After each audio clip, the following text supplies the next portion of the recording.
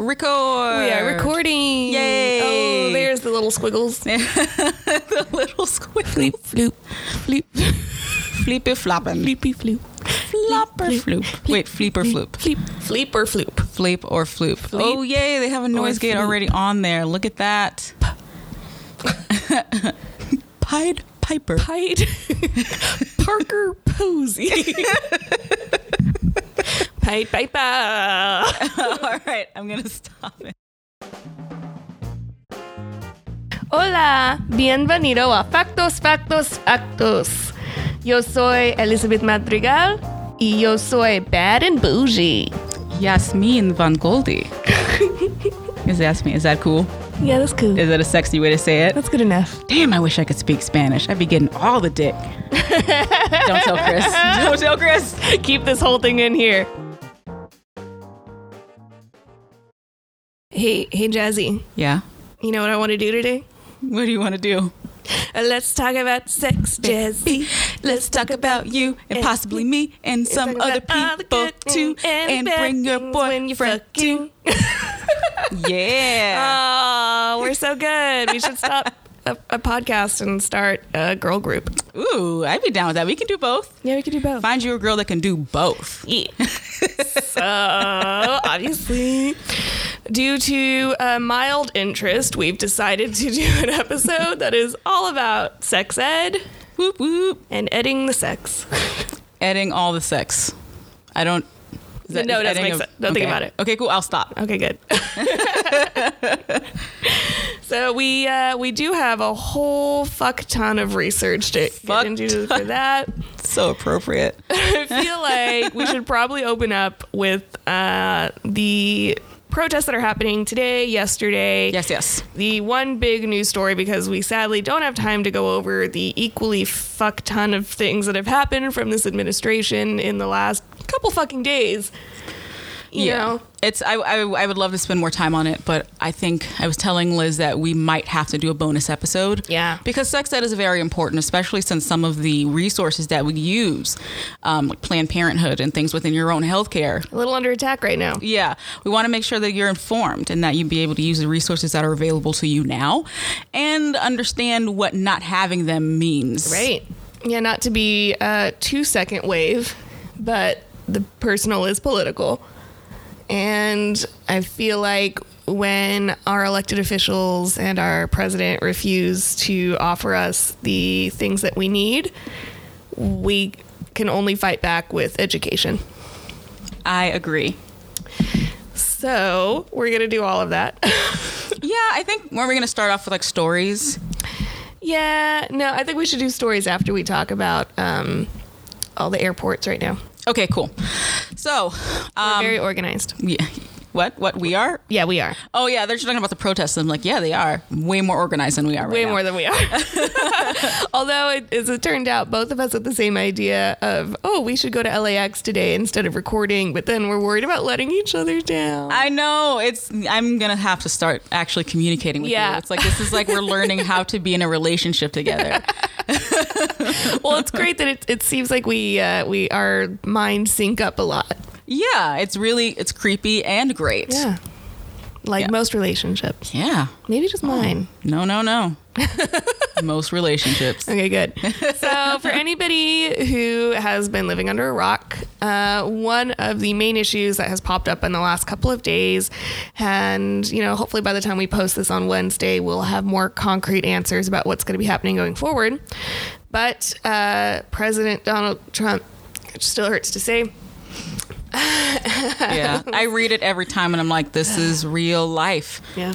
I see his tiny hands and I'm like, this is what's holding our executive orders now. Those tiny Play-Doh loving hands, those baby hands. Oh, fuck. Yep. Signing all over the place. Well, those tiny hands fulfilled one of the campaign promises, which was he signed an executive order to limit visas that would be issued to people wanting to come into the U.S. from 7 countries that are majority Muslim. Interestingly enough, not the majority Muslim countries that he does business in. Yeah, that was, I mean, didn't that come out after the first wave of the news of his Muslim ban? It was like, oh yeah, Muslim ban, terrible, Oh, yeah. but also, But P.S. Yeah, P.S. No, in none of the countries that he actually does business with. And none of the ones that have actually killed people on U.S. soil. Exactly. So, you know what? You don't hate America enough to commit terrorist acts? Great. You can't come to America. God. And then the crazy thing is that he doesn't, and his devoted followers don't understand that this is going to have a ripple effect throughout the rest of the countries. Absolutely. Like, not just the countries that we banned, but also everyone else. They're going to be looking at us and saying that, oh, this is who America is now. This is not the values that we shared before. We don't want to fight with you anymore, or we want to fight with you, or whatever the case. We're creating more enemies, and we're making ourselves look kind of like the tantrum stepchild, you know? I think it's worth pointing out how few foreign political leaders approve of this. Right. I think it's awesome. I mean, I do think it's awesome that they are in solidarity with what America is really about. I think it's refreshing because sometimes you forget that the reason that we have the UN and the reason that we have the nations collate at some points is because we have the same ideals. Yeah. And to see that still is being maintained is awesome. And allegedly, Angela Merkel, in her phone call with Trump, did call out like, hey, what you're doing is kind of breaking our UN resolutions and breaking the treaty that you've signed with us. But of course, it's also worth pointing out that Donald Trump is a messy ass bitch who doesn't give a fuck. Yeah.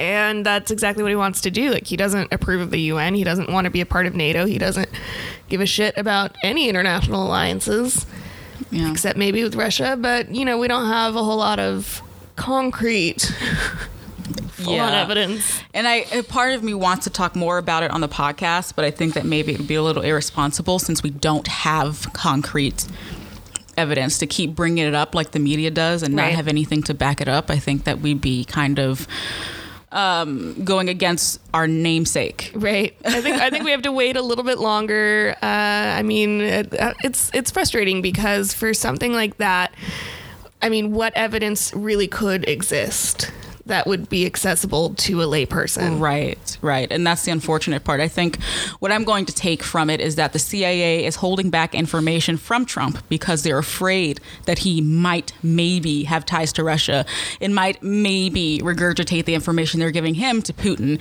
That's kind of proof enough for me if the CIA is holding back. But again, that's not necessarily fact on fact. Right. So we gotta, as much as I would love to talk about how messy that whole situation could allegedly be, we should probably wait until there's more actual facts.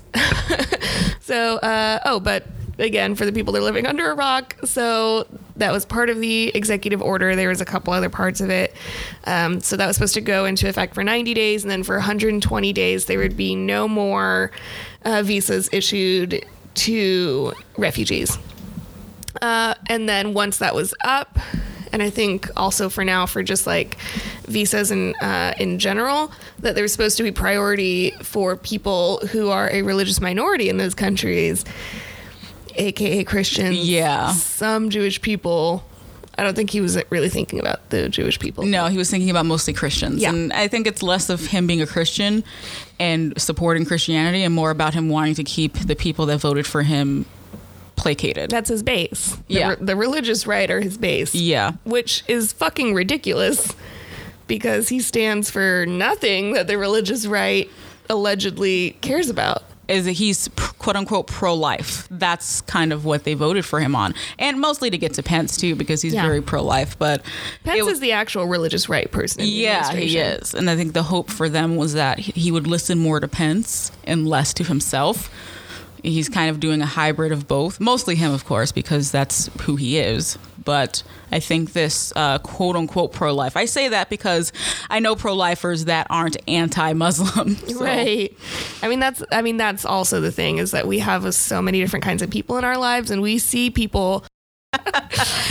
Dear listeners, we are not audio engineers. We are not particularly good at what we do, either recording or what we're speaking about. So every once in a while, we're going to run into a recording where a lot of mistakes happen. Yep, and that's true. Facts on facts on facts, y'all. And that's what's happening right now. This is a struggle cast right now. It definitely is. But you know what? We're still going to talk about it. So let's move on from the discussion of current events, but we'll probably have to do another special episode. Yeah, we'll do a bonus episode, and I'll do my best to edit the audio a lot better than I did last time. I kind of was like, oh, is it normalized? Cool. Putting it up. Well, to be fair, you gave that file to me like only a couple hours after we actually recorded it, and I was recording real lazy and had a really tiny little mic that I just let fall around everywhere while I was speaking. So it's, you sound great, then it just sounds like I'm either in a well or battling monsters or something. I don't know. It's really bad. Yeah, she had those Decepticons back there, but it's all right. She worked that podcast out.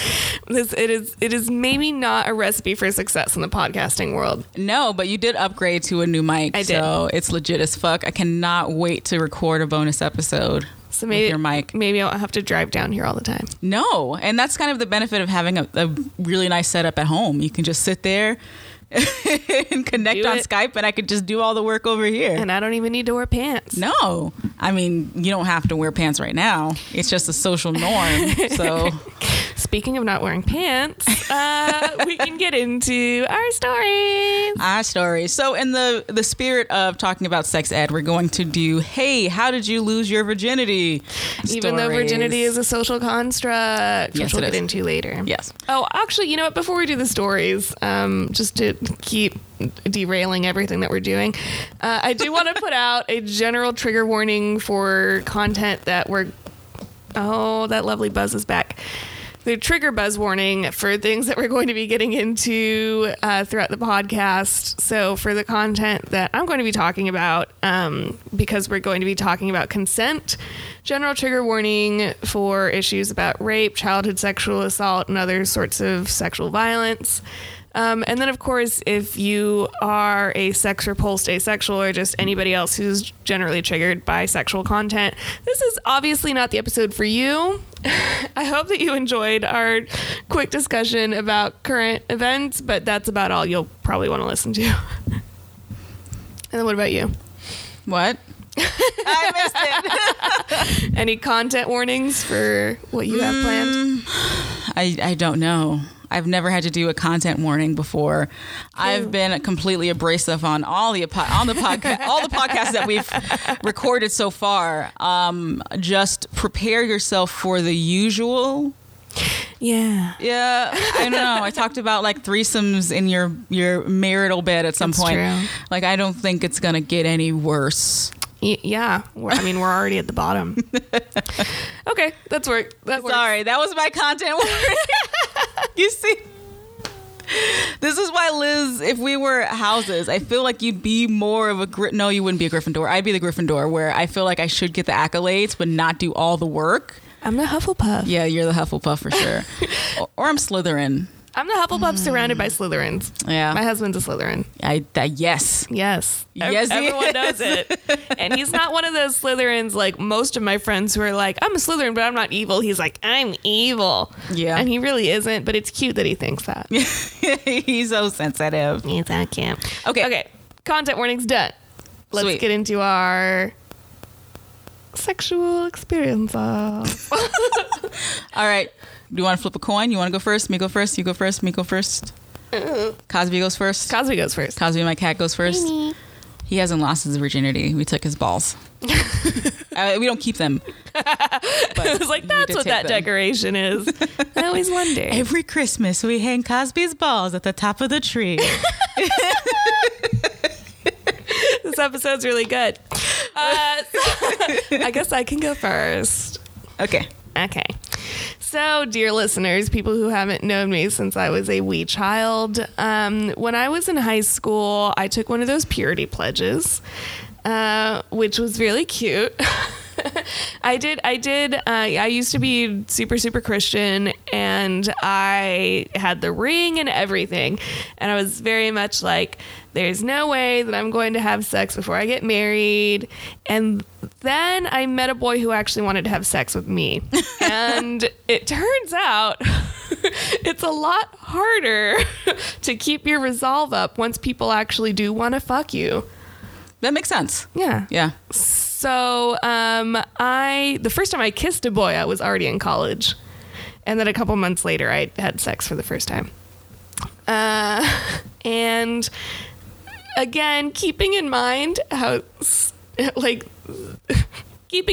purity pledge, and the fact that I was living with 3 other people, and I had this idea in my mind of like, when I finally have penis and vagina intercourse, I want it to be on a bed in my dorm room.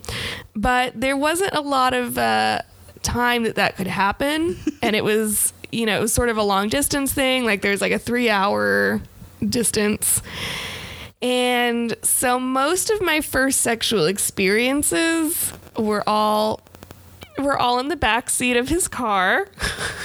That sounds very first timey. I mean, like, no, we've all had to do that at some point. Including the first time I had penetrative sex. But I am that annoying person who was like, I just want to be a technical virgin. So sadly, the first time that I had penetrative sex, I had anal sex first. I'm that Christian girl who was like, but I'm still a virgin. And then it was like beautiful and wonderful and magical. And it was like winter break. And he like drove up. And I'm like, oh, let's go walk around campus. And I took him back to my dorm room. And we had penis and vagina, heterosexual intercourse. That's really nice. It's okay. Oh, I mean, we were in love, and I think that helps. Yeah, that does help. Yeah, mine is not that. I was not about love at all. It was just more about function. Out here trying to function. Yeah, I was way out there trying to function, Liz. So many stories. So anyway, how I lost my virginity. I think it was like 21. I was 21, and I was hanging out in Moreno Valley at some party, and I saw this dude. I was where like, all the good things happen. Yeah, I guess. It's like nobody talks about Moval. It's just nothing. There's nothing to do there. So, except for I go to school and meet guys that have sex. Yeah. So there was this random guy at a party. I was like, "You look kind of hot," and I was kind of tipsy too. Oh, was I 20 or was I 21? Anyway, yeah, I was drinking. Who knows if I was legally supposed to? I don't know. But it sounds like a very college story. So I was like, hey, you're good looking. Let's work this out. And I was like, hey, you got a car? He's like, yeah. I was like, you want to just go somewhere? He's like, yeah. He knows exactly what that means. Oh my God. He's like, cool. I'm going to lose my virginity tonight. And it's going to be on my own terms. I'm so excited. This is what I was thinking. Oh, we were so cute. I'm totally in control of this situation. So I'm driving around with this stranger, going to some stranger's house, feeling totally in control of the situation. And we go back to his place and have sex, and it was the best thing ever. And I was like, I had my first orgasm too at the same time. I was like, yeah, woman power. I gotta get out of here because now I'm afraid.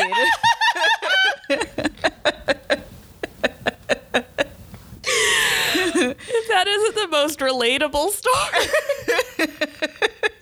That happened like more than several times after that with other people. Yeah. You just feel like, yeah, well, that was great. Now I'm going to leave.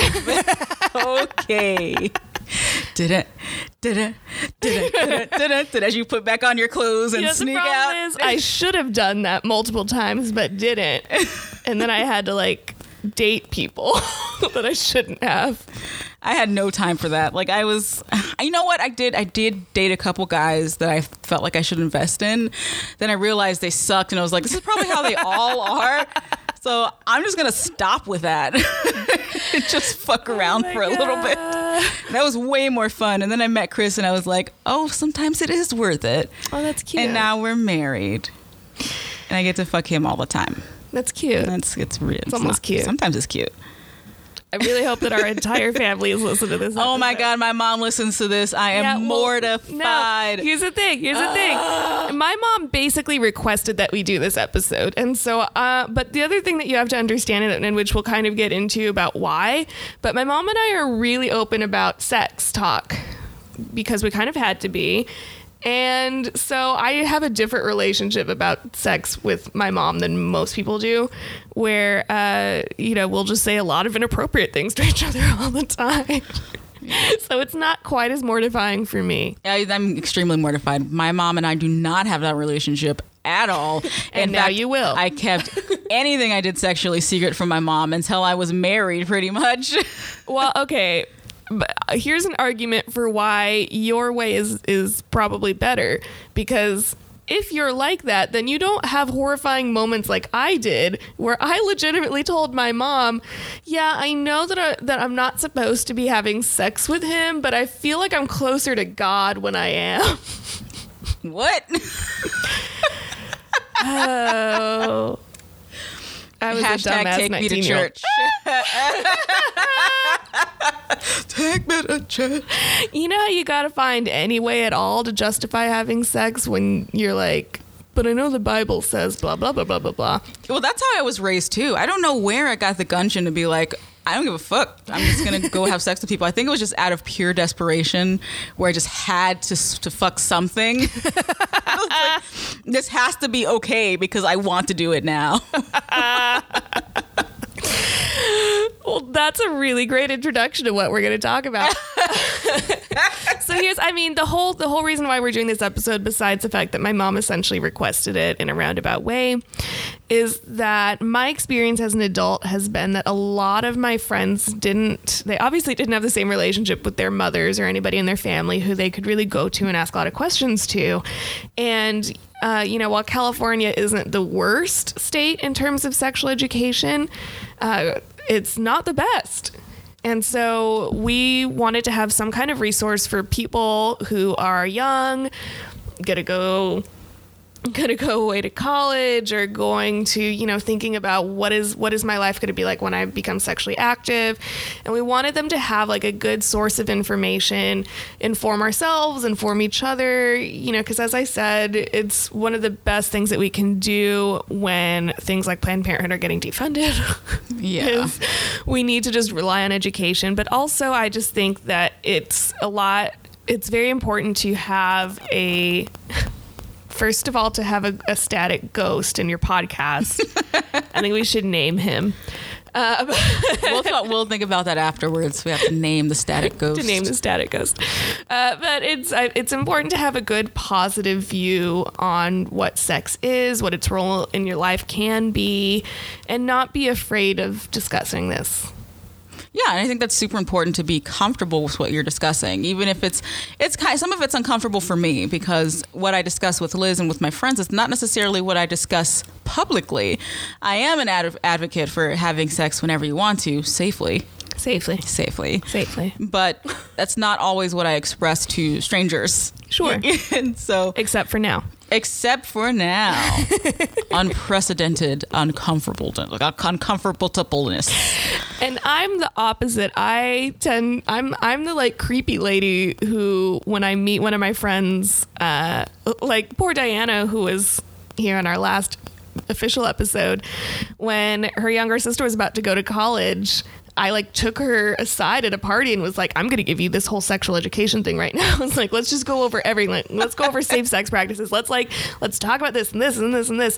Cause I'm that creepy girl who's just like, I just want everyone to be informed. I just want you to be safe and happy. That's just something that she yells as she's being handcuffed and put into a cup. I was just trying to educate the children. Somebody think of the children. I just want everyone to be informed. Ooh, I just got a vision of us getting arrested later. Oh, God. You know what? It's a possibility. That whole free speech thing is Who knows how long it's going to last. Yeah. Fuck. So. Okay. One last thing, before we really get into it, I again want to do a shout out to my mom. I guess talk a little bit about the reason why, and I'm gonna try and touch on it as little as I possibly can, because I don't feel like this is the episode to do it. But something that's important to know is that my mom and I had to have these discussions when I was really young, because when I was about 4 and 5 years old, I was a victim of childhood sexual assault. And so my mom was put in a really difficult position of, now I have a tiny child who has been introduced to something that she should not have had to go through. But at the same time, she really didn't want me to, as an adult, be afraid of sex. She didn't want me to think of it as something that was always bad and negative. And so I look up to her a lot in how she handled the entire situation of, making sure I was never going to go through those experiences again. There's the ghost. He's applauding my mom too. but also in making sure that I, had a healthy viewpoint from then on. That I knew that what had happened wasn't okay, but that didn't mean that sex in general would never be okay. And a story that stuck with me is that one time when she was at church, she was at like a meeting with a bunch of women, and one of them said like, hey, I'm going to tell my teenage daughters that sex hurts, because that way they'll be less likely to go out and have it. And my mom was like, no, that's a really bad idea. My mom has always said, I believe that God created sex to be something beautiful and wonderful that happens in marriage and is something that we should really enjoy and shouldn't be a scary thing. Just like, yes, we should. The ghost really likes that. Like, yes, we should definitely teach our children to have it within the confines of a marriage, but to also not make that be like a big, horrible, scary monster. Right. And oh boy, this static is killing me. Okay. So it also reverberates throughout their entire life. Absolutely. I have to say that growing up Christian and hearing that sex is kind of gross and any pleasure you give yourself is gross, I think that had a negative effect of how I saw sex and how I thought it should be, especially when you're like, oh, well, guys can do this, but for women, like, pleasuring yourself is a really gross thing. I think it's completely unnatural, and also God hates it, so don't go to hell. It's so fucked up.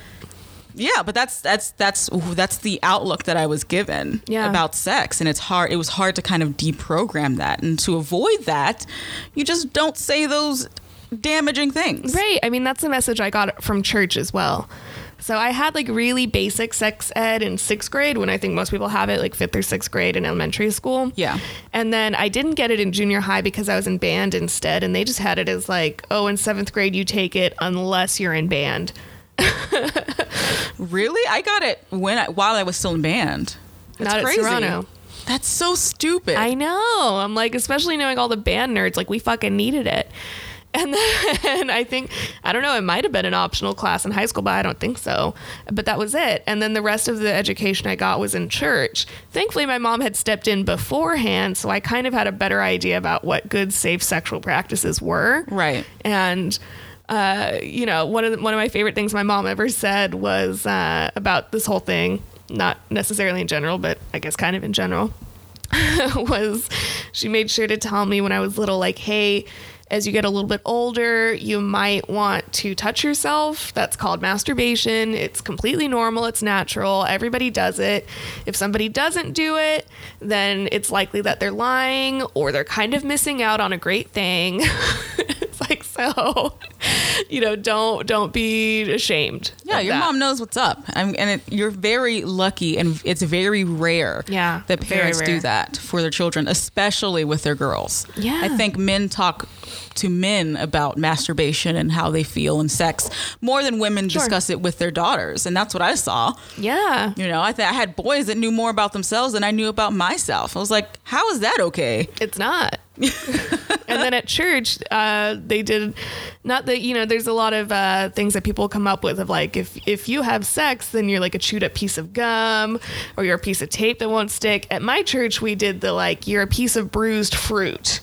And it was supposed to be like every time you had sex, it was like you were a piece of fruit that was getting bruised because too many people were holding it and touching it and throwing it around. Mm-hmm. And it was like, when you get married, nobody wants to marry a bruised up fruit. You won't buy that. Damn. And it's such a damaging, like that whole thing is very damaging, especially to somebody who, their first sexual experiences were unwanted, were coerced, were forced on them. If your first sexual experience was anything less than consensual, and now you're sitting and being told you're a piece of damaged fruit and God doesn't respect you or love you for that, that's very damaging. Yeah, extremely. How do you... It's hard to, and I know I say deprogramming a lot, but that's a lot of what it is. You kind of have to break that code down, that Christian code where you are less of a person and less of a woman mostly. Yeah. Because I feel like boys were forgiven way more than girls. You are less of a woman and less of a prize if you had a sexual experience, whether it was just basic masturbation or it was, actual intercourse or kissing a guy or holding hands. It was like, whoa, whoa, whoa, lady, don't be damaged goods at the end of this road. Save yourself for some Christian boy who has probably fucked half the choir at your church. But, you save yourself for him. That shit didn't sit well with me. And I'm happy it didn't, but I didn't understand why at the time until I started being sexually active. And I was like, oh, and it's actually started interacting with guys. And I'm like, there's a reason why this happens. You want to keep women in their safe place, in the submissive, like, oh, well, man of the house, you can fuck whoever you want until we get married kind of thing. Like, fuck all that, man. How about we do the opposite? Not the opposite, but have it even keeled. Sorry. Absolutely. And it isn't to say that there's anything wrong with an abstinence pledge. It isn't to say that there's anything wrong with deciding to be abstinent, whether it's for a personal reason or a religious reason. Like, I know a couple of people who are still in that situation, and I completely applaud them. I think that it's a very difficult decision to make. Oh, sorry, I forgot. When my mom said the whole masturbation thing, she also said, and if you're going to keep yourself a virgin until you get married, it's pretty much the only way. Yeah. Which I feel is a very important thing to point out because it's true. It is. There's no way to keep yourself sane or keep yourself focused if you're not kind of getting rid of that sexual energy in some way and kind of releasing it in some way. Which isn't to say that there aren't some people who just legitimately don't experience sexual attraction, because that's true. Yeah, that's true. Yeah. Some people absolutely could get away with never doing it because they don't have those urges, and that's totally cool. It's like, for I guess most people, I would say if you're most people, if you do experience sexual attraction and you do want to be a virgin until you're married for whatever reason, or even just a virgin for a long period of time, like maybe you're just thinking, oh, I want to wait until there's somebody who I really, really, really love, or maybe you're just like, maybe I'm not ready until I'm a little bit older, whatever your reason for it, masturbate. I'm just really stressed out. I want to fall asleep. Whatever your reason, masturbate. Yeah. It has the facts on facts stamp of approval. We're supposed to go into actual facts on facts, and we've spent 40 minutes not talking about it. So we're doing a really great job, is what you're saying. Nope. Well, I think this was good. I feel like it was good because we talked about our experiences and what we went through with our own sexual education, good or bad. Now we can agree. Let's go into all the good stuff that should be talked about. Yeah. Okay. Well, we had a few topics we wanted to go over. I can start it off. Do it. If you'd like. Do it. I kind of wanted to go over the stuff you missed in sex ed. And as I was doing research for it, I saw that last year, California revamped their sex ed requirements for K through 12. So, really middle seventh grade through 12. I don't know. They're not telling you to teach this in elementary school and kindergarten. But they revamped the requirements, and I kind of want to talk about that more instead, because the basis of what I got when I was in middle school and in high school was, in middle school it was, okay, this is what a penis looks like, this is what an ovary is. They'd actually show the labia and stuff. It was mostly just the uterus and the fallopian tubes and blah, blah, blah. This is what a period is, this is how you get pregnant, this is where babies come from.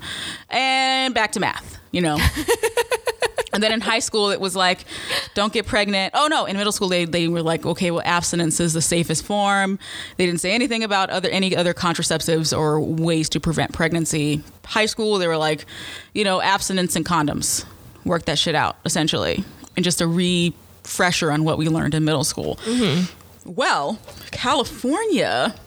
Are they doing it better? Yeah. She's doing it better, girl. She's doing it better. Wow. The new requirements for California, this started again in January of last year. It was not previously required to have sex ed. I didn't know that.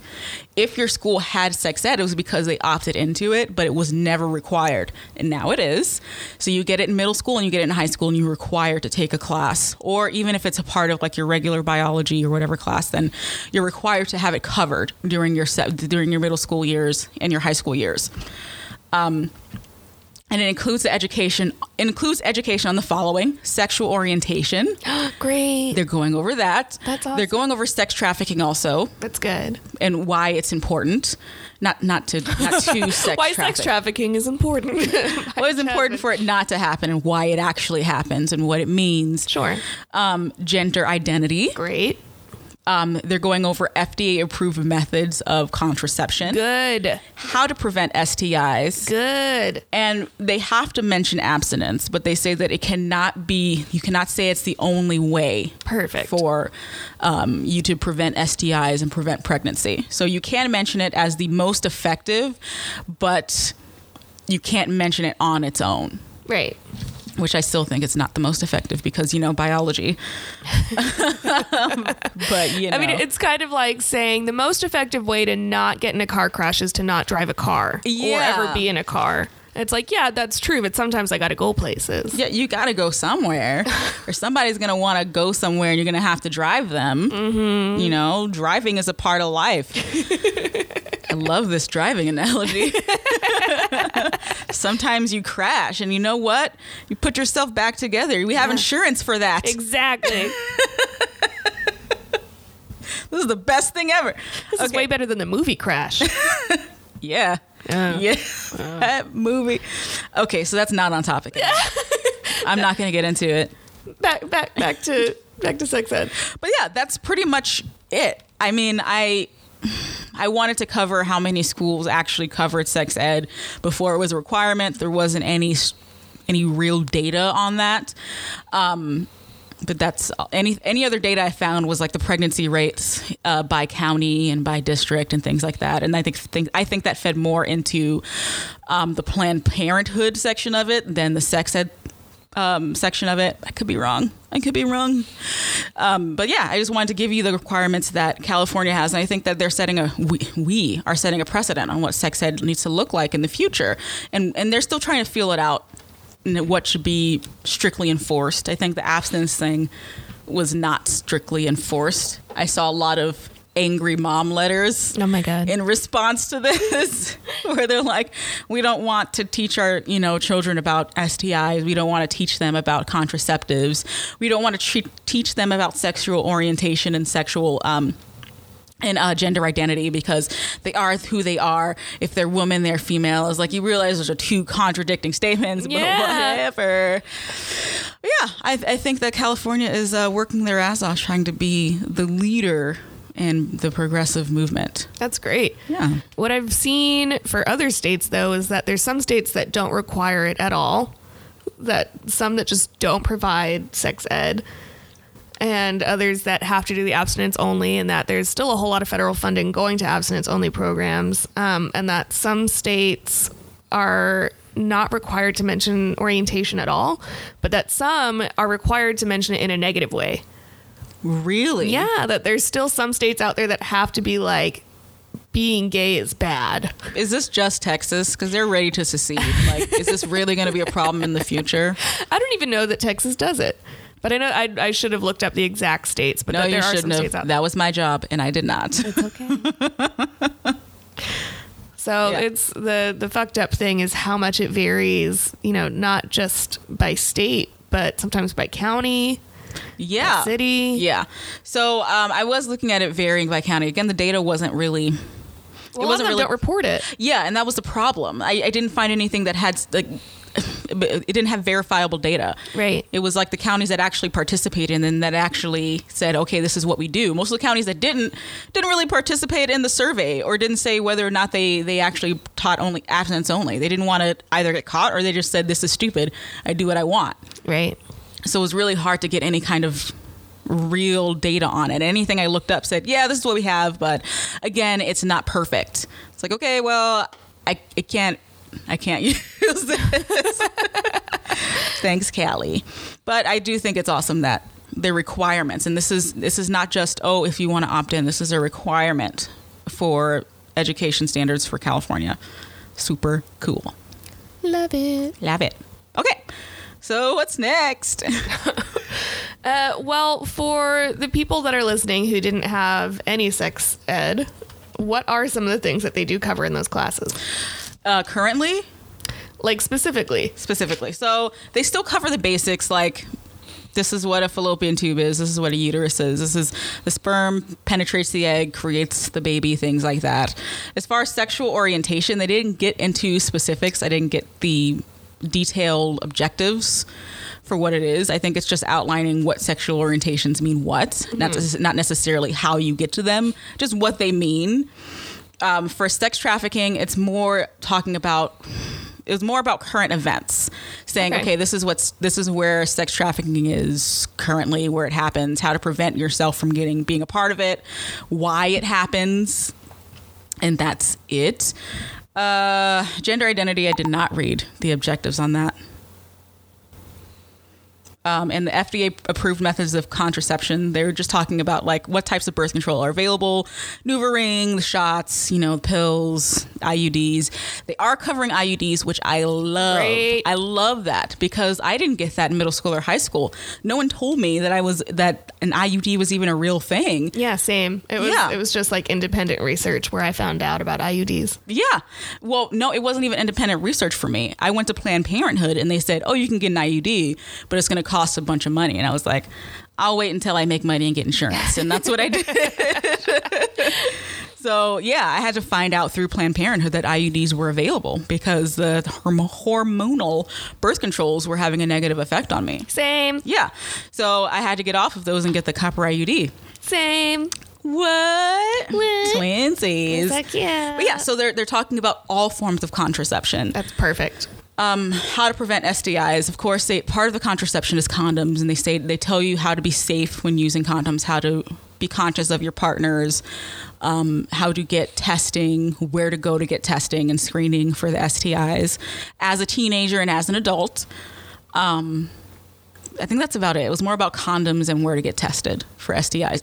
And what the STIs were. Oh, perfect. And define them. Yes, that was part of it. And again, these are just like general objectives I got from the CA.gov website. I don't know what counties have dissected this and what they've either added or taken out. Mm-hmm. So if you're in a county in California that does not follow these guidelines, I can't speak on that. But these are just the general objectives that CA.gov gave me. Again.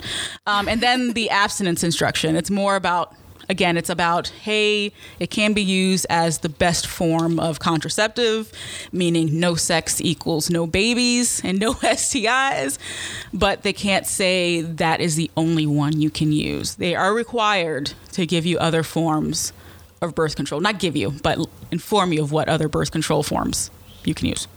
Forms of birth control you can use. Perfect. Cool. All right. Oh, yeah. And by the way, if you want more information on this, go to ca.gov. I don't remember what I clicked on. I kind of just Googled California sex ed requirements, and it took me straight to the page, and you can see the objectives and the requirements there. Love it.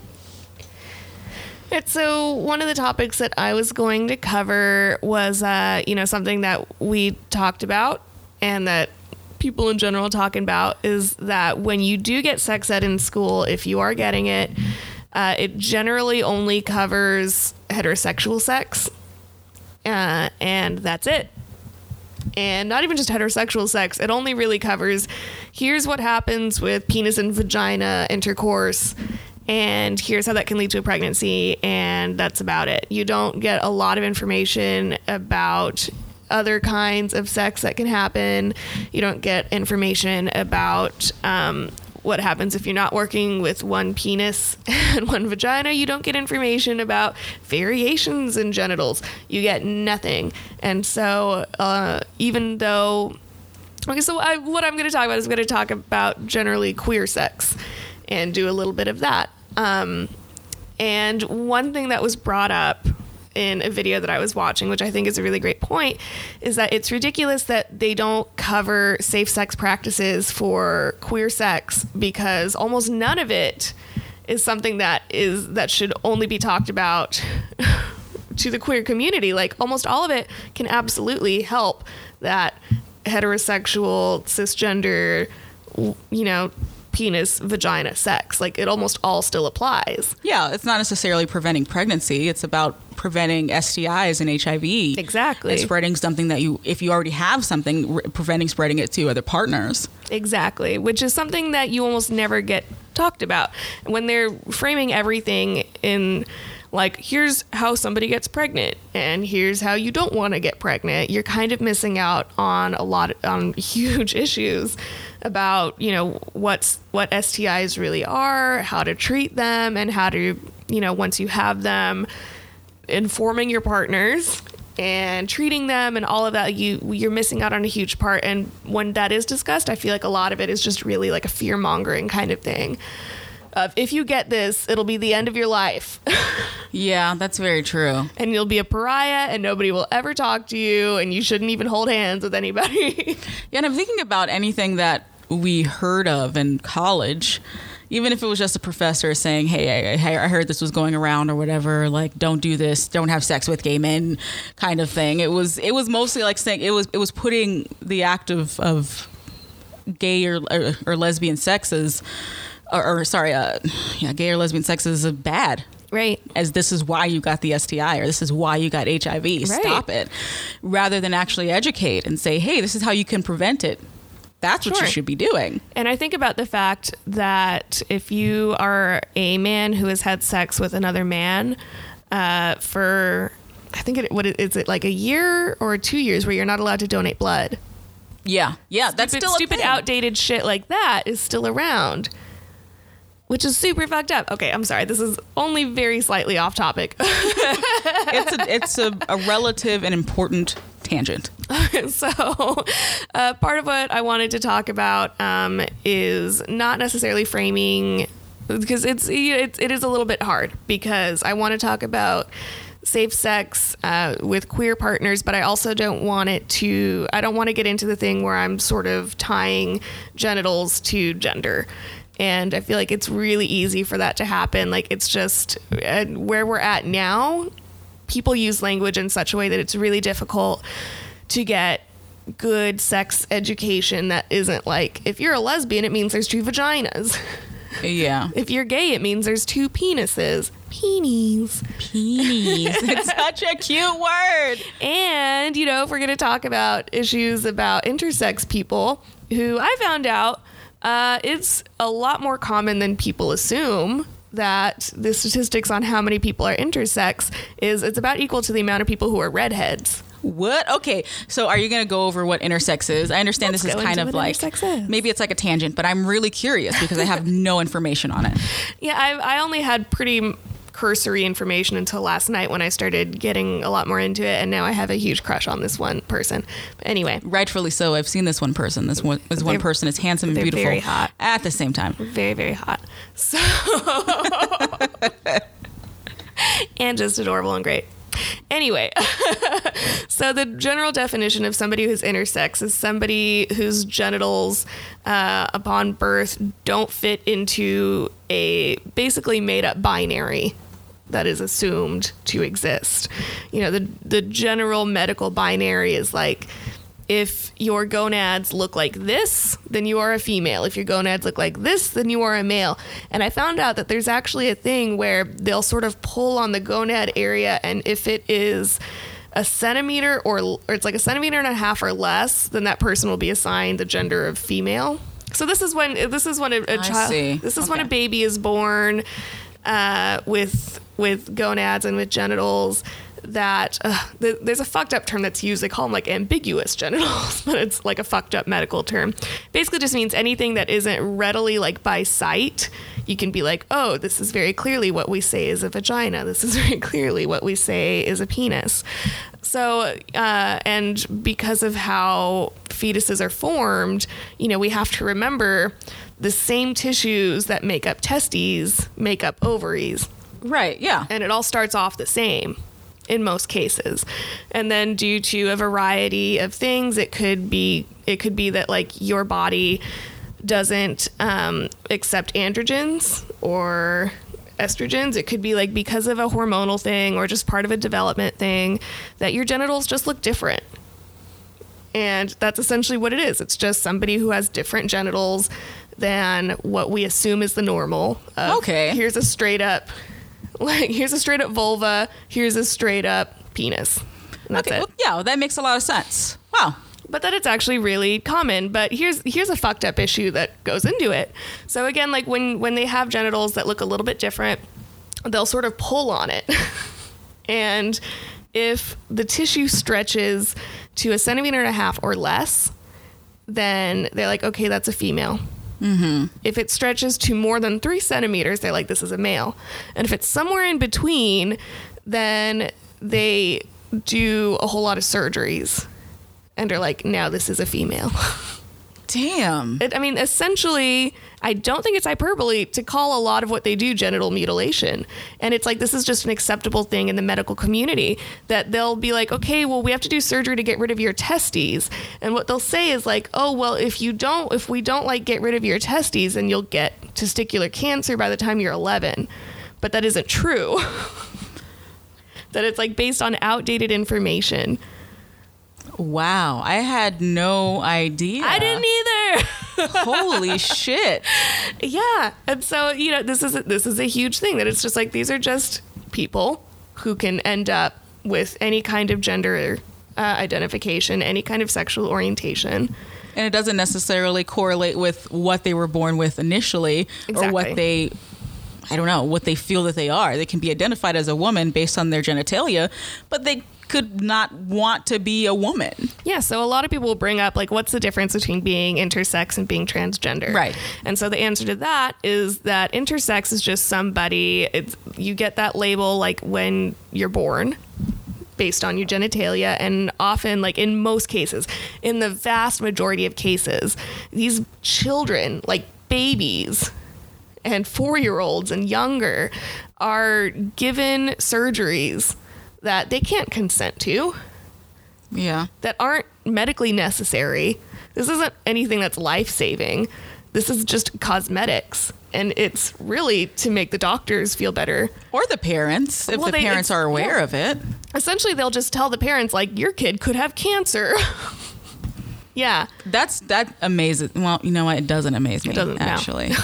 So it's like if you're intersex, it's based on your genitalia, and you often get surgeries that you didn't want or couldn't know if you wanted them because you're like 4 months old. And then if you're transgender, then that means that the gender you were assigned at birth based on your genitalia doesn't match your gender identity.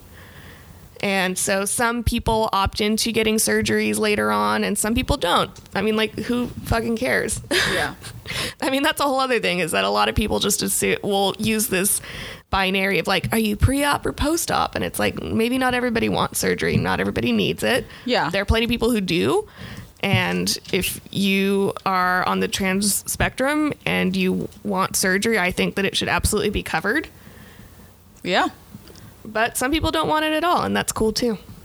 Okay, well, we're going to move on because we don't want this to be a 2.5-hour podcast. We're reaching an hour already, and we haven't covered 2 topics. I need 5 more minutes. I know. All right. I need 5 more minutes. All right. Because this is something that never gets talked about. I know. And also, this is facts on facts on facts, and we're just giving you the information that we found. If you have more information or you can clarify what we're talking about, tweet us at We Podcast Facts on Twitter. You know, we're also available. Do we have our own email? I'm working on it. Okay. We will eventually, and we'll have our Facebook page. But for now, tweet at us. Tweet at We Podcast Facts. Tweet tweet at Liz Tired. That is Liz. That is me. And I forgot who I am. Oh, I'm the So-So Saint. Tweet at the So-So Saint, and that's me. Especially if I get anything wrong, because keep in mind, we're two cisgender women. Right, and that's what I was bringing up. There are things that we're only interpreting from our point of view and the facts that we think we find. If you have a way of clarifying it from your point of view, please let us know so we can bring it up on our next podcast and kind of re-educate, because that's part of fact too. Right. Sometimes you get it wrong. Sometimes you can misinterpret. Just let us know. And I want to be told when I mess up like that. Me too. I will just say a couple things. Okay. All right. So, oh no, I'm dropping things. Dropping that mic. This is a bad sign of what's to come. So, I mean, all that I'll say about more queer sex is that something that doesn't get covered a lot is STIs when the two or more people having sex have vaginas and vulvas and all of that wonderful setup. Most people have never seen a dental dam. I know I haven't. I've never seen one. Maybe pictures. I've seen pictures. I've used a dental dam once. Oh, yeah? It's all right. It looks uncomfortable. No, it's fine. It's just like a giant condom. Oh, sweet. So there's a couple things that can help in that, because overall what people should know is that STIs are transmitted by having secretions come into contact with somebody else's mucous membranes. And that is how bacteria gets from one body to another bloodstream. So in preventing that, it's all about is about using barriers to keep that from happening. Barriers are not just to prevent pregnancy, they're also to prevent any kind of STIs. So if there's two or more vagina, then you can either use a dental dam or the internal condom. I won't call it a female condom because, again, gender genitals. Right. Those are a couple things that you can use, but they're not very popular. They're more difficult to get a hold of. So what I would recommend, there's plenty of videos out there, and just Google how to turn a regular latex condom into a dental dam, or how to turn a latex glove into a dental dam. And if you have a latex allergy, then on other things that you can use for it. And don't use saran wrap. Is that cannot still be a thing? Yes, so there's still people that'll be like, oh, you can just use saran wrap. And I'm like, don't fucking do it. It's the way that it's built, it has pores. So don't do it. Don't do it. Wow, the ideas of the desperate. Yeah. The other thing is, and this applies to any time there is somebody with fingers, putting your fingers into a vaginal canal or into a rectum, or anytime you're putting your fingers in somebody, using latex gloves or a glove-like substitute that isn't latex is very important. And I feel like that's something that people don't bring up enough, is that, fingering, you still want to have some kind of protection there. Yeah, because especially if you're not washing your hands, you could be potentially infecting your partner, or your partner infecting you, vice versa. You have to make sure that everything's protected, everything's clean. Yeah. There's a barrier. Barriers are important. If you're sharing sex toys with your partner, put a condom on that. Yes. Even if, I'm married and I still do that. Yeah. It's just not necessarily to protect from STIs, but just cleaner. Yeah, it's way cleaner. It's so much easier than getting the sex toy cleaner. It's and that stuff. I think you're basically making me purchase water and soap. I can do that on my own. Okay. So using condoms on your sex toys, things like that, and lube. Yes. Lube is very important. It's magic. So if you have a penis and you're wanting to put that penis in somebody's rectum, no matter their gender, it's very important to use lube, because part of the transmission of STIs can be because if you are not thoroughly prepared enough, there can be micro tears that happen in the rectum.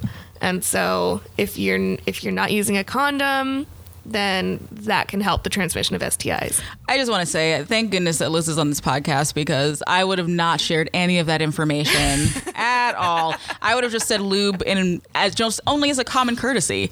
Just be nice. It also is good, Yeah. you know. And here's just a minor little thing that I'll point out that which is very important, is if you have a vagina, it's not supposed to hurt the first time you have sex. Yes, thank you. It didn't hurt when I did it. You want to know why? Because I was prepared. Yeah, no, I was prepared, and I prepared my partner too. I was like, oh, hell no, when I felt it was going to be uncomfortable. And I said, okay, hell yes, when he started to accommodate. Right. You know, you just have to set your boundaries and know what's comfortable. If it's uncomfortable, you let your partner know. Absolutely. If they're trying to power through, you let your partner know that it's not going to happen anymore. Absolutely. You're not going to continue with it. It should not hurt the first time. If you're a female with a vagina, I feel like we teach a lot of women to just be more accommodating about sex. We're like, oh, it'll hurt, but it's fine. And that's fucked up because it's not supposed to. Now, Exactly. I did have a friend who brought up, well, I was very aroused and it still hurt. And I kind of want to be like, okay, here's the problem, is that you're a very tiny person who tends to have sex with very tall people. And, it's like, so I'm just going to say, occasionally biology may get in the way. Yeah. But in general, if you have a vagina, your first time is yes, there will, if your hymen is still intact, which it may not be, but if you do still have an intact hymen, then there will be a little bit of a tear, but it's not supposed to be, you're not supposed to be like gushing blood. You're not supposed to be super uncomfortable. That discomfort just comes from not being aroused. Yeah. It's from like you're trying to stuff something into a dry canal that is not used to that sensation, that has never had to accommodate in that way before. And while vaginal walls can contract and get much bigger, it doesn't just happen in half a second. No. So foreplay is important too here. Foreplay is very important. And understand that about your body. Okay. And it's not just women that need foreplay. Sometimes guys need foreplay just to Absolutely. get it, to get it to the point of action. Okay. All Just say of genitals action. need foreplay.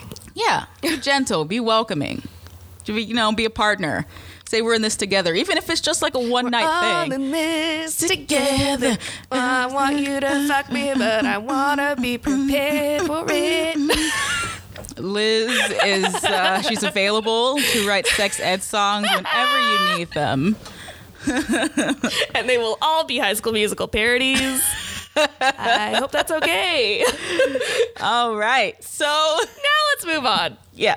I don't even remember what the fuck we're going to talk about. Oh, right. So we're going to talk about, one of them was a Planned Parenthood myths. Yeah. I wanted to go over the top 3. Now, there are several Planned Parenthood myths. I'm looking at you, Carly Fiorina. Jesus. But I want to go over the top 3 that I've been hearing as of late. So the first one is that Planned Parenthood exists solely to do abortions. No, it's only 3% of the services that Planned Parenthood provides. 3%. 3%. Okay, and the majority of the services, I want to let you know that what the services of Planned Parenthood are, so you understand that it's not just abortion. The only thing I see right now when I see Planned Parenthood, when politicians are talking about them, is how those people that are supposed to be supporting us. All I see is them talk about abortion, unless it's maybe Elizabeth Warren, who actually knows what the fuck she's talking about, or Bernie Sanders. But anyway, it doesn't just exist for abortions. You also go there for screenings. You have screenings for STIs, for breast exams. You get your pap smears there. You get testing for STIs and other preventative care you might need for just anything sexually and medical. I went to Planned Parenthood when I needed screenings when I thought I had cervical cancer. I'm very, very, very glad I went, because if I did have cervical cancer, I would be screwed because I did not have insurance. That's why it's there. It's supposed to be a gap between having health care and being uninsured, or having low income and having health care. Sometimes those things aren't together. You can't always have low income and have the insurance that you need. Exactly. And that's where Planned Parenthood fills in that gap. Now, this leads into the second point. Federal money is being used for abortions. That's another myth, right? Huge myth. So let's talk about Title 10 for a little bit. Title 10 is issuing money to be honest, it's issuing money to Planned Parenthood. But what that money goes towards are the services that are not abortion. They go towards the screenings and the things that women need in order to like not die. I don't think anything, as far as California is concerned, anything goes to abortions, and anything meaning federal money. And anything that the Title X grant doesn't cover, Planned Parenthood has to make up on their own. That's why you see why they're asking for donations and they're asking for funding or more support from the people that use it. It's because they're trying to help the women that do need these resources. Like, let's say I wanted to get an IUD at Planned Parenthood, right? What would you do, Jasmine? I would go to Planned Parenthood. First, they give me screenings, which is great. Do you have an STD? No. Congratulations, Jasmine. Next Yay. step. We're going to do a blood test. Make sure you don't have AIDS. You don't have AIDS? Congratulations, Jasmine. Yay. Next step. Then we start talking about contraceptives, and they actually educate you on what are the contraceptives you can use. And they base it on your weight, your age, and what you would like.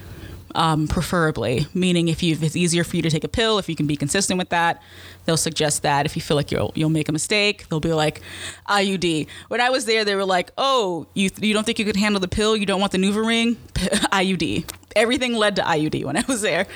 But it's also the most expensive option. Yeah. It can be thousands of dollars if you get it at Planned Parenthood. So Planned Parenthood can only cover so much of the procedures and the services that it has. The rest, the consumer or the person has to cover. So the Title X grant covers part of the services, and it only covers a small percentage of the services, and the rest either the consumer or donations cover. And the same goes for medical equipment, any technology they use within the Planned Parenthood facilities. The Title X grant doesn't cover all of that. They have to get more funding for that. So I just wanted to clear that up. Not only tell you what the Title X grant does, but to tell you that in California, it doesn't go to abortions. And if it does go to abortions, it doesn't cover it fully.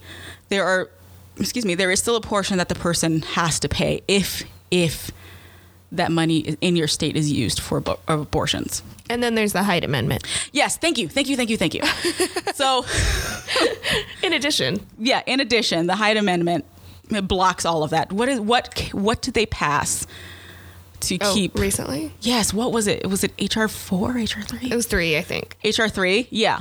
And that's to keep the Hyde Amendment in place. So for anybody who doesn't know, the Hyde Amendment makes it illegal for any federal money to fund abortions. Thank you for clarifying. Yes. Well, so the people that are out there saying like, we got to close down Planned Parenthood because I don't want my federal tax money going to fund abortions. It's not. It can't. It legally can't anymore. It legally can't. Yeah. And the important thing is that the Hyde Amendment is up for renewal every single year, and it has been renewed. But here, I'm very anti-Hyde Amendment because it ends up hurting the people who need it. Yeah. It ends up hurting the people who can't afford an abortion. And if you can't afford an abortion, you can't afford a baby. Yeah. And part of Planned Parenthood, I want you guys to understand, is it's preventative care, and it's family, quote unquote, family planning. It's not just to say, oh, you want a family, we're going to help you plan it. It's also, if you're not ready to have a family, we're here to help you avoid having one. True family planning. And if that is, you know what? That's just going to lead to my third point. I'm going to let you finish. Sorry. Okay. I'm going to Kanye this and actually let you finish, though. I was just going to say the Hyde Amendment, if you can't afford an abortion, you definitely can't afford to have a child. Most of the people who have, this is a whole other episode. We could do 5 episodes on abortions. But, most of the people who seek abortions and, want to go that route already have children. They're disproportionately people of color. They're disproportionately people who live in poverty. So this is already a person who has a lot of things going against their economic success. And when you're like, oh, I'm going to restrict where you can get this done, I'm going to pass more laws to make sure that you have limited access, and your insurance won't cover it, your Medicaid won't cover it. you're basically just saying, I'm just going to keep fucking you over. Yeah, and then say, oh, welfare babies. Yes. If you make it harder for them, if you make it harder for women who are low income or who are uninsured to get the care that they need and the preventative care that they need in order to not get pregnant or to not have a baby out of wedlock, or because I guess Christians just don't want that. That's like the devil thing to do. Or to have more kids than they intended, then either set up preventative measures or have ways for them to make it easier for them to give their kid up for adoption. Yeah. And actually make the adopt foster children. care. Yeah, and actually adopt children. Put money more into foster care, into the adoption process. Yes. If you want to control the way we prevent pregnancy, or you don't want us to prevent pregnancy and you want us to have these kids, you better have options that help us either take care of these fucking kids or to put them in better situations where they'll be taken care of. You can't just drop the ball after no birth control. You work that out, sister. Also, don't be on welfare. Like, you have to you have to have other policies that make up for that lack of prevention. And, that isn't to say that the system doesn't work all the time, because, my mother was adopted and it ended up being great. She ended up with a wonderful family that took care of her, and she also is sometimes in contact with her birth family as well. Well, that's awesome. So it's great, but that's kind of an outlier. That when you look at the number of children that are still in the foster care system, the number of kids who never get adopted. Yep. And anyway, I'm anti-Hyde Amendment, and HR 3 just tried to make it a permanent law. Right. And I'm fucking pissed. Anyway, back to Jasmine. So the third point is, or the third myth rather, is that the less funding that goes to Planned Parenthood, the less abortions that'll happen. And that's not necessarily true. First of all, history tells us that these abortions will still happen. There just won't be safe places for it to happen. So it's not necessarily the abortions that will lessen. It's going to be the more deaths that are happening during abortions that aren't in safe facilities or aren't following the correct procedure. And honestly, since most of the services are preventative at Planned Parenthood, the less funding it gets, the less breast screenings happen for women. The more often that women are going to be diagnosed with breast cancer because they didn't have any preventative measures. The more often women are going to be diagnosed with cervical cancer because they didn't have any screenings available to them to prevent it. So what you're doing is saying, hey, all that stuff you do, Planned Parenthood, outside of abortions, fuck that too. And the women who need it, go fuck yourself also. And to make it harder, and it's not just Planned Parenthood that they're talking about defunding. They're trying to regulate and make it harder to get contraceptives through your regular insurance too, and control that.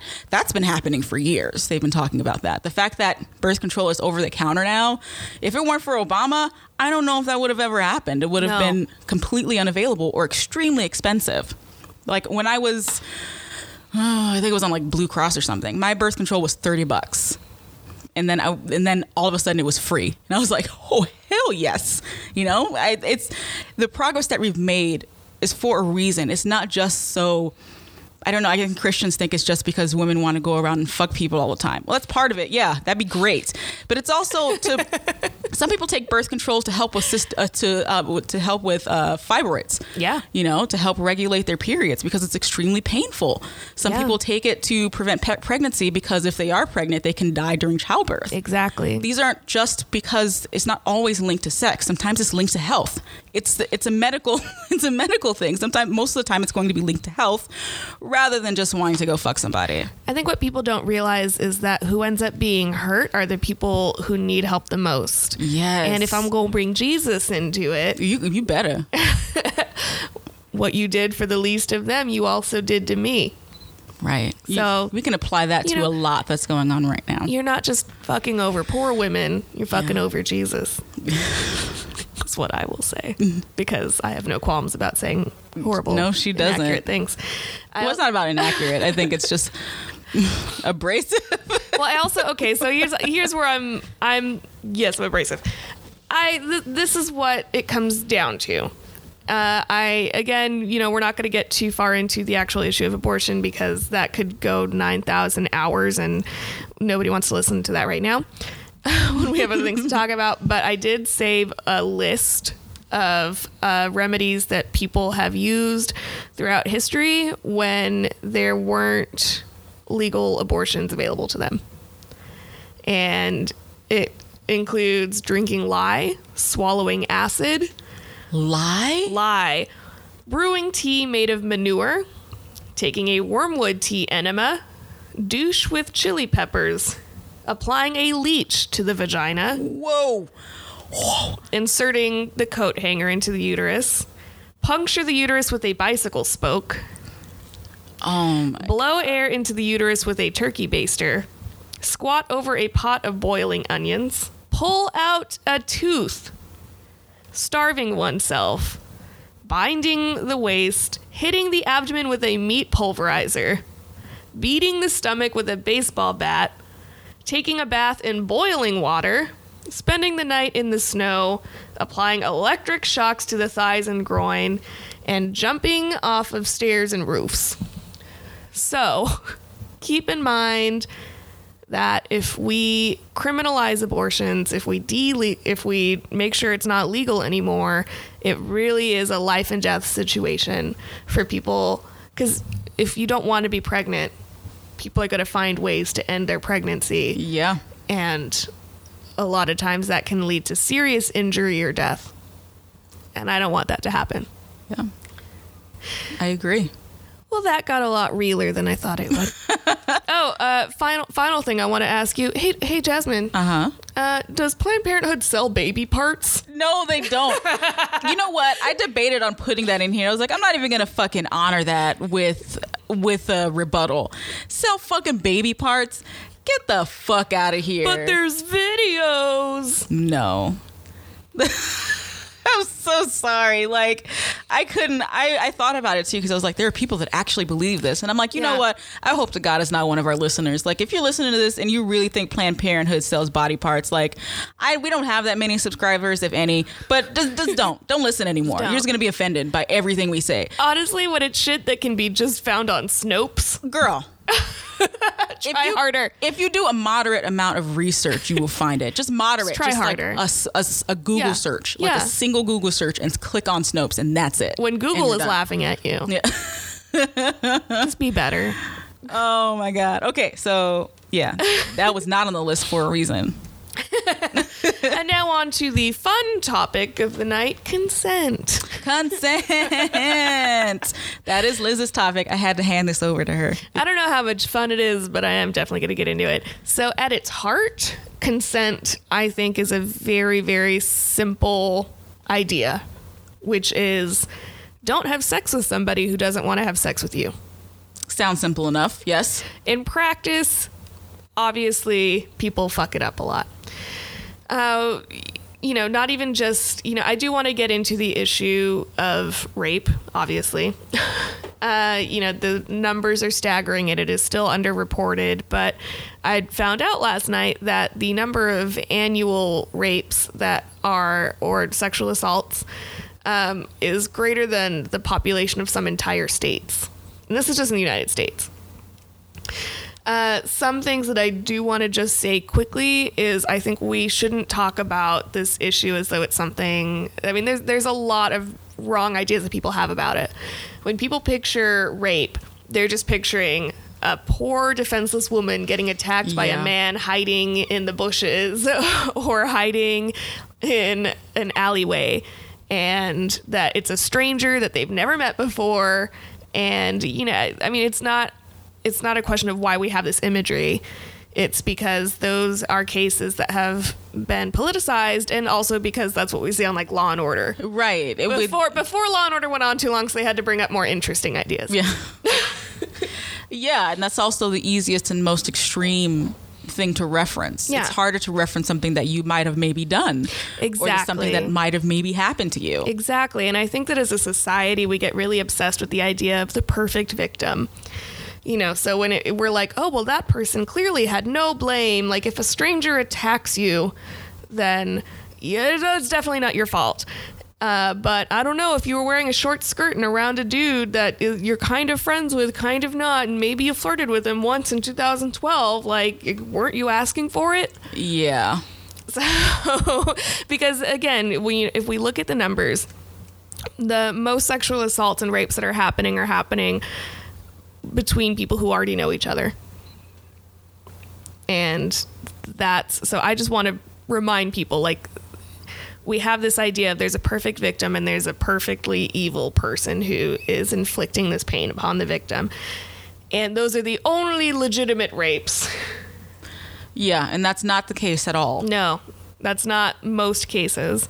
So I want to put out there. Sorry, I don't want to say it's not the case at all. It does happen. It does happen, but it's rare. It isn't and the if average. it's not the average. And if it does happen, it's definitely taken more seriously than something that's more subtle or more likely. Yeah. Okay, so I'll leave it. Sorry. Interrupting again. But what I do want to say, that could be a whole other thing. So what I want to try and pare it down to more is what are instances that you're more likely to come up against in your everyday sexually active experience as an everyday sexually active person. I want to talk about sex while inebriated. So I feel like that's one of the more common instances where this is something that needs to be discussed. Yeah, sorry. I just want to say that I was laughing because of Liz's face. Not that this is something to joke about. She paused and looked at me. I was like, what am I supposed to say? Sex while drunk. Ha! Ooh, fun stuff. So here's what I want to say is that what a lot of people don't think about is that if somebody is extremely inebriated, then they can't give full consent. Now, a lot of people are like, well, that's I've had sex while drunk a lot of times, but I don't think I was raped. And it's like, okay, there's a lot of people who have been in that situation and maybe they feel comfortable with it. And then there's other people who don't. And so, for something like that, I'm kind of going to leave it up to how you feel about it. I also think that there's something to be said for if, maybe you're going out with somebody who you've been with for a while and you both know that you want to be drunk and you both also know you want to get laid that night. So I'm not saying that every time you've had sex while drunk was sexual assault, but there is a whole lot of instances where people are assaulted as like a crime of opportunity. And we saw a big case last year that happened. What's that motherfucker's name? That wasn't the Brock Turner one, was it? Yeah, Brock Turner. It was him? Okay, yeah. Where the person he assaulted was passed out drunk, and he was assaulting her in an alleyway, and a couple people saved her. But, not really saved, but anyway. Yeah, because, she was still affected by it. Yeah. So she wasn't really saved, but they prevented any further damage or any further action. Right. But it's absolutely rape culture that we were like, oh, well, if you're drunk, then sometimes people will just want to fuck you. Yeah. Okay. I want to talk about this for a second, too. Sorry. I saw I keep saying sorry, but really I just should say, excuse me. I'm not going to apologize for having an opinion. And excuse me, Liz. Excuse me. Yes. So, a cousin of mine posted something about consent, and I guess the cool thing to do for hood niggas and guys that think they're really hard is to fuck their girls when they're drunk, right? It's like, oh, my girl was super wasted. I just ran up in her mouth really quick. Yeah, things like that. Like, oh, I'm sorry, so my tough. face that I made was again but they think that that's okay because that's their girl. Just because that's a girl that you're dating or that you're married to, it doesn't mean that you have the right to force yourself on her when she's inebriated or when she can't say, oh, I don't want to fuck you right now. That's a bitch made thing to do. So it's not only bitch made, but it's sexual assault. Yeah. Okay, so it's not all right. Don't congratulate your homies for putting your dick in some girl's mouth while she was drunk and she couldn't understand what was happening, or while she was asleep. That's not okay. That is sexual assault. It is not something you congratulate on. It's sexual assault. It is not something you give high fives on. It is sexual assault. It's not something you post on Facebook for likes. It is sexual assault. Because to be clear. At that point, it's just a power play. That's not for pleasure. That's not for intimacy. That's just to be able to say that you did something fucked up to somebody because they couldn't say no. Right. Like, oh, this is my bitch. I do what I want kind of thing. Which is fucked up. Yeah.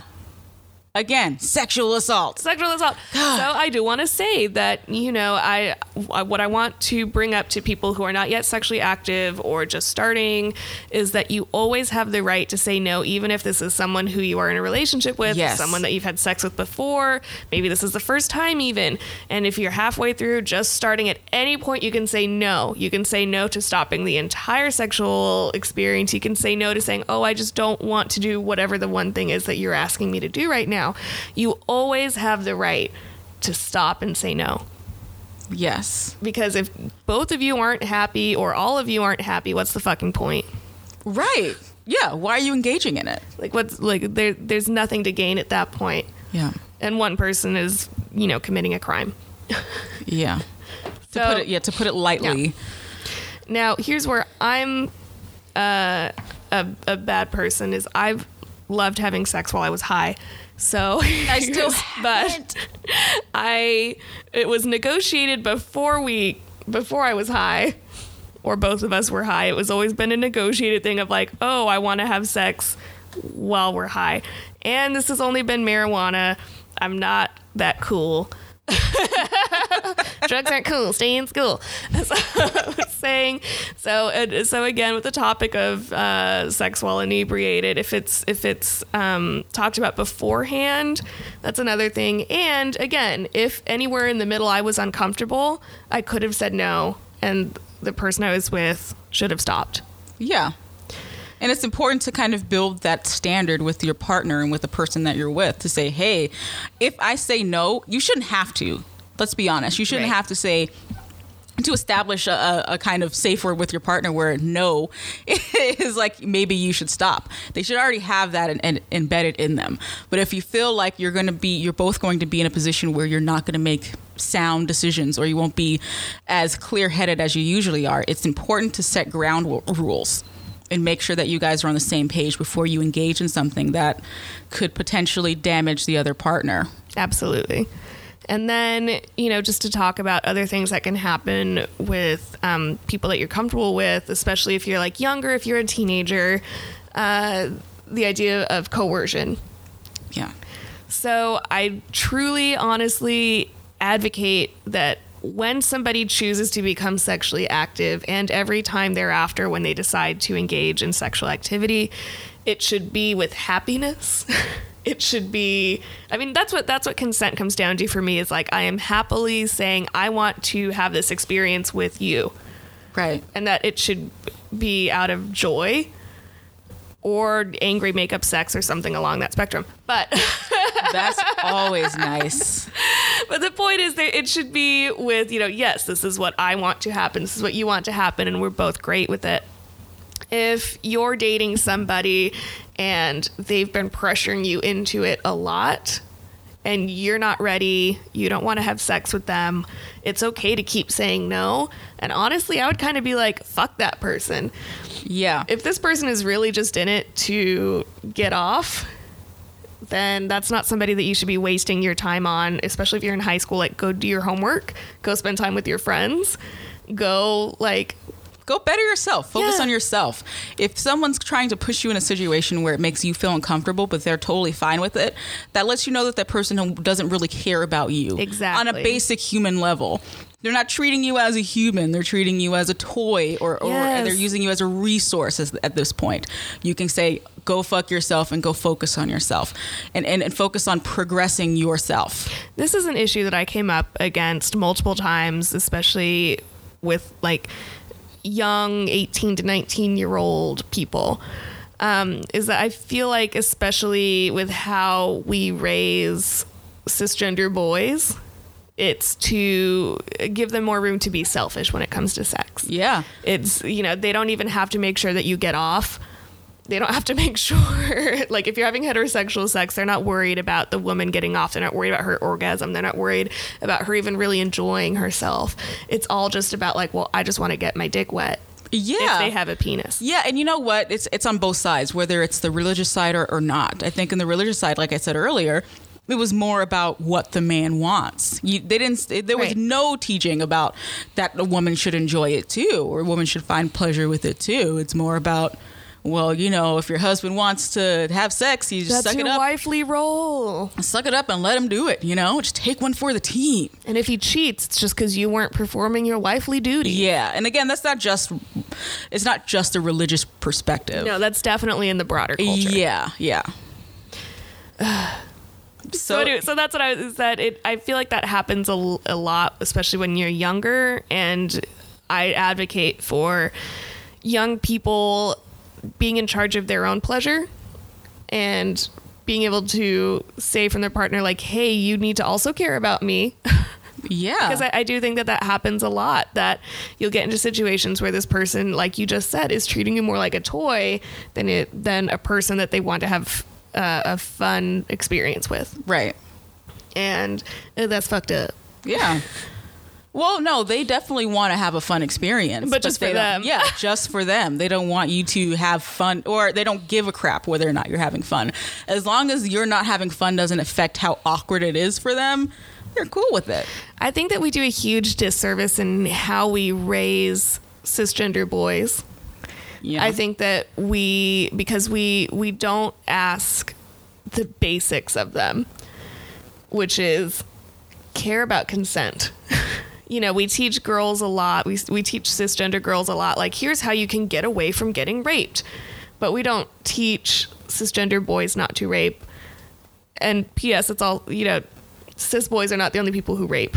Right. Yes, because it can be women who are in lesbian relationships that are coerced into sexual interactions they don't want to be in. It can be anybody. It could be anybody. So we don't want you to feel like we're marginal or keeping you out of the umbrella of sexual assault. Anyone can be sexually assaulted. Anybody can be sexually assaulted. And anybody can do the assaulting. Yes. And so we don't teach people not to assault. We just teach them how to get out of that situation, or like how to avoid it. Like, don't wear a ponytail.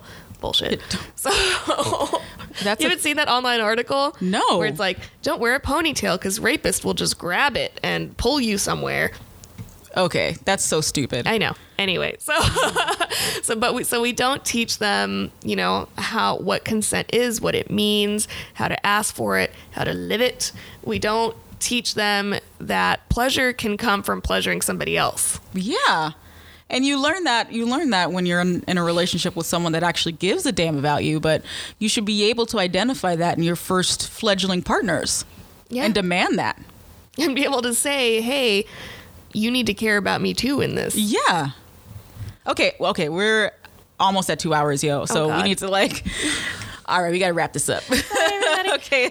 What was the last thing we were going to talk about? I don't even different contraceptive forms. Oh, yeah. Different forms of contraception. So, what are your favorites, Jasmine? My favorite is the IUD. It's the most effective. You don't have to take a pill at the same time every day. It doesn't have as much as an effect on your internal hormones or the way that you're feeling, especially if you're dealing with mental illness. Yes. The IUD is the best option. And what is an IUD, Jasmine? You know what? I don't even know how to describe it. Let's see. It's like, mine in particular it's like a copper T-formed wire that is inserted. Is it into the uterus / cervix? In the cervix, In the cervix, and it chills there. Yeah. And that's all I know. There's a little string on it that you touch to make sure it's still in the right place. Yeah. And then I don't know how it prevents pregnancy, honestly. It stands for the intrauterine device. There we go. And just like you described, there's two main forms of them that are on the market. One of them is a 5-year, and it still has a hormonal component. Yeah. The other, the 10-year, does not have a hormonal component, which is why it was perfect for me. The 10-year one has copper. It's like a copper wire that goes around the T-form. And what it does is it actually prevents pregnancies in 2 ways. And that one, it helps block sperm from getting up into the fallopian tubes by changing the way that the changing the lining of the uterus. Mm-hmm. Or no, that's the second part of it. Oh. It prevents the sperm from getting up there I think because it creates like a more harsh environment that sperm are not, that they can't survive in. Okay. But it also prevents, and this is where the religious people who don't like it on a religious standpoint, this is where they come from, is because the second part is that it prevents implantation. So on the off chance that one of the sperms did wiggle its way up there, did get into an egg, and the egg goes down the fallopian tube, the lining is thinner, and so the egg is less likely to implant into the lining. And so for people who believe that life begins at conception, there is the off chance, and this is why they call it an abortifacient. I'm sorry. I'm rolling my eyes. I am saying a prayer to anyone that'll listen, because I need to calm myself down. It's because they believe that now a life does exist, but it is just being flushed out of your body because you're a big, bad, sex-having woman who has an IUD. Here's something that people don't realize. This actually is pretty common. Like, that happens to people all the time. They have an egg that has been fertilized and it just flushes right out because sometimes your lining isn't good enough. Some, like, just normal things. Yeah, and that's what I was gonna say. I was like, are they as having a miscarriage against their religion? If your body is saying, hey, this is not gonna implant correctly, this is not gonna work out, abort. Okay, maybe I shouldn't use that. Well,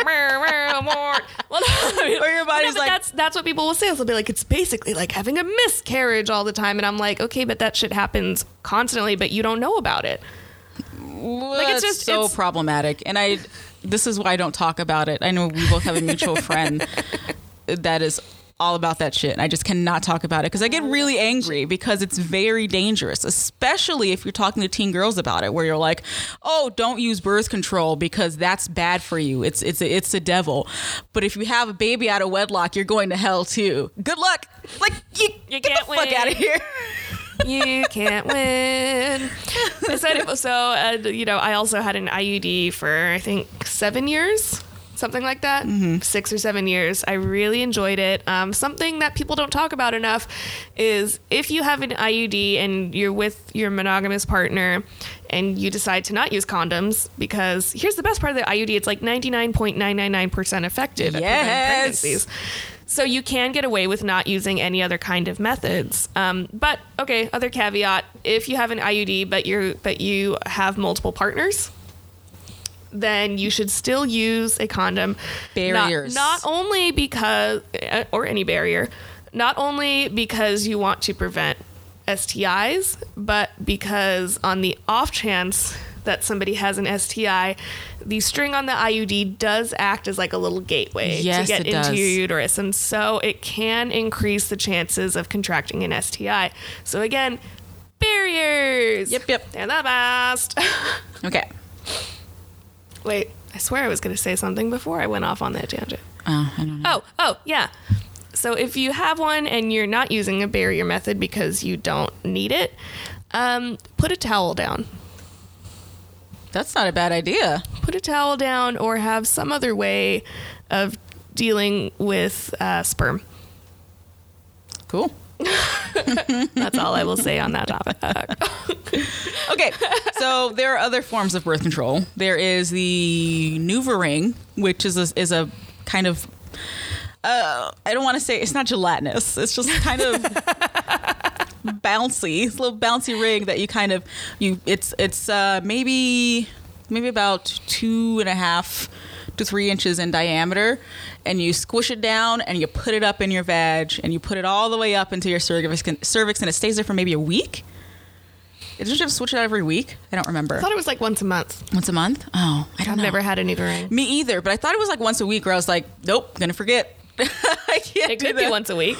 Yeah, and I think that's right. There's like, you do it once a week, and that you, like, for every month you get a pack of like 4. Yeah, there we go. There we go. Right. So there's a NuvaRing. There's the birth control shots. Aren't those like once a month? I think the Depo-Provera is once a year. Really? Yeah, but then you don't have a period for that year, and so it's not the best for like to use as a long-term solution. Yeah, because it can kind of mess with your body a little bit. It sounds like it can mess with it a lot. Oh, you know what? That's right. My aunt was using them, and it totally screwed up her system. I have some friends who have done it before, and it's like, it was okay for 1 year, but it's not something you want to do as a long-term solution of do it every single year. And of course, there's the pills, which you can have different degrees of hormones that are distributed throughout those pills. There's the orthotricycline. There's, there's a lot. And it depends on what degree of hormones that you want or what your body can tolerate. Yeah. But they all pretty much do the same thing. You take the same pill every day, same time every day, get a new pack every month. Good fun. And there are other forms of contraception. Like, I guess you can, I'm not going to mention the sponge. Guys, nobody, don't do that. I'm not going to say to use the pull-out method. That's just that's stupid. Extremely stupid. Don't do that. Don't do the pull-out method. What else is stupid? There's old-ass shit like the diaphragm. Yeah. There's foam. Oh, that's right. There's foam. Okay, don't do that either. Don't do that either. There's so many good methods out there, and we're getting better. There's the implant. Yeah, that's true. The implant, see, that was problematic for me too, because they put it in like your arm and it's supposed to release hormones throughout the entire time. But it was just like, I don't want you to cut open my arm and put something in there. Well, anything that's hormonal was just not going to work for me. Yeah. Anybody who listens to the podcast should know by now that when I was 18 until about 25, I was dealing with some pretty severe mental illness. And hormones did not work well in that. There's I don't know how much you know, but sometimes when you have a brain that's already predisposed to severe mental illness and then you add in some wacky, fun hormone birth control things, it's pretty common for that to go bad and to trigger some things. I thought it was just me until I found out, oh no, that's fairly common, which is why the IUD is a great great thing.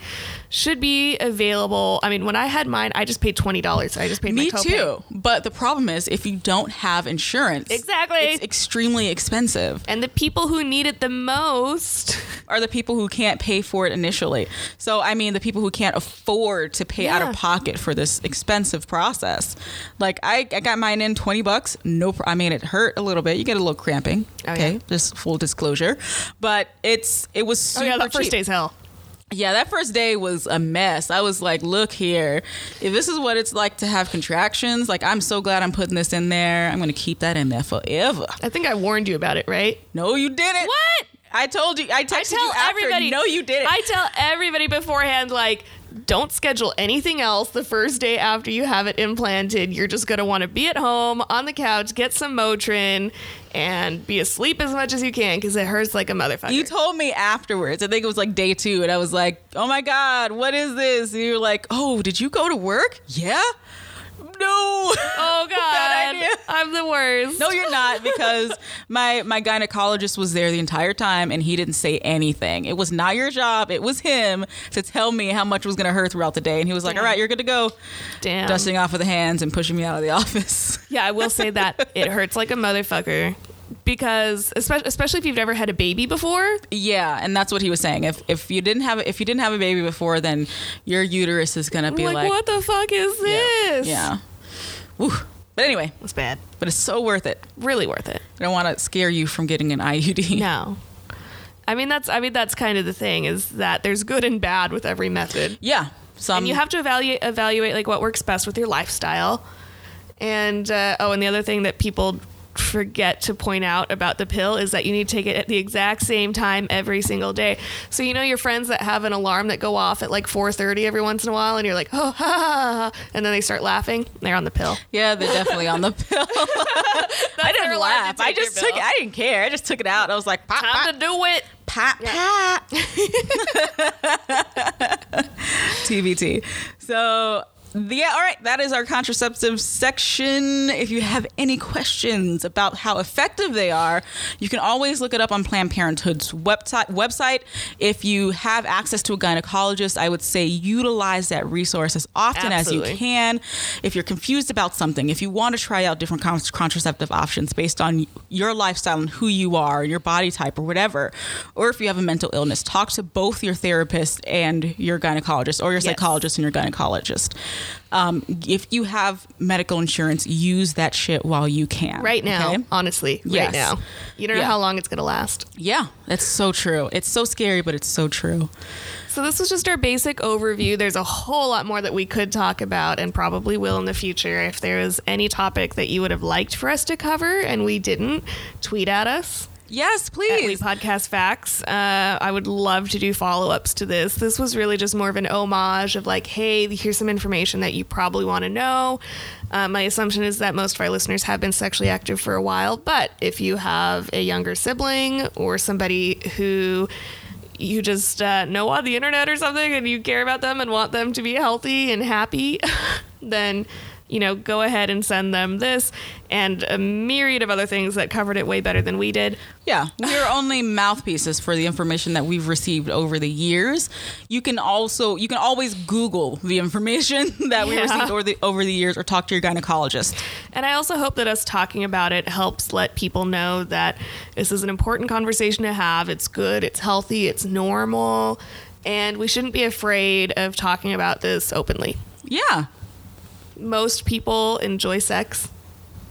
Most people want to have it at some point in their lives. Yes.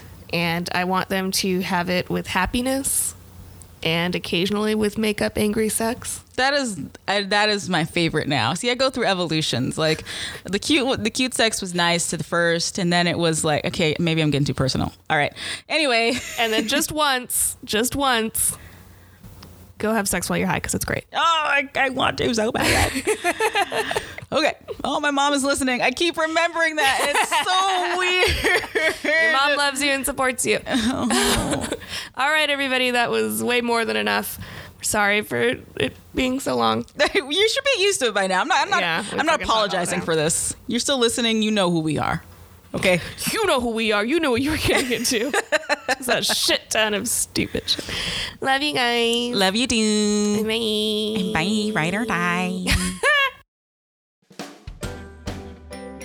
Facts on Facts is not brought to you by Squarespace. Squarespace. Yeah. Have you ever wanted a place to put all of your dick pics? Fuck yeah. What? Well, Squarespace is the place for you. You can design your own website where you can put up all of your masterpieces. All of them? Yeah. All you have to do is build your own website and just text your bitches the URL. Squarespace. Because Anthony Weiner shouldn't be the only one with his dick all over the internet.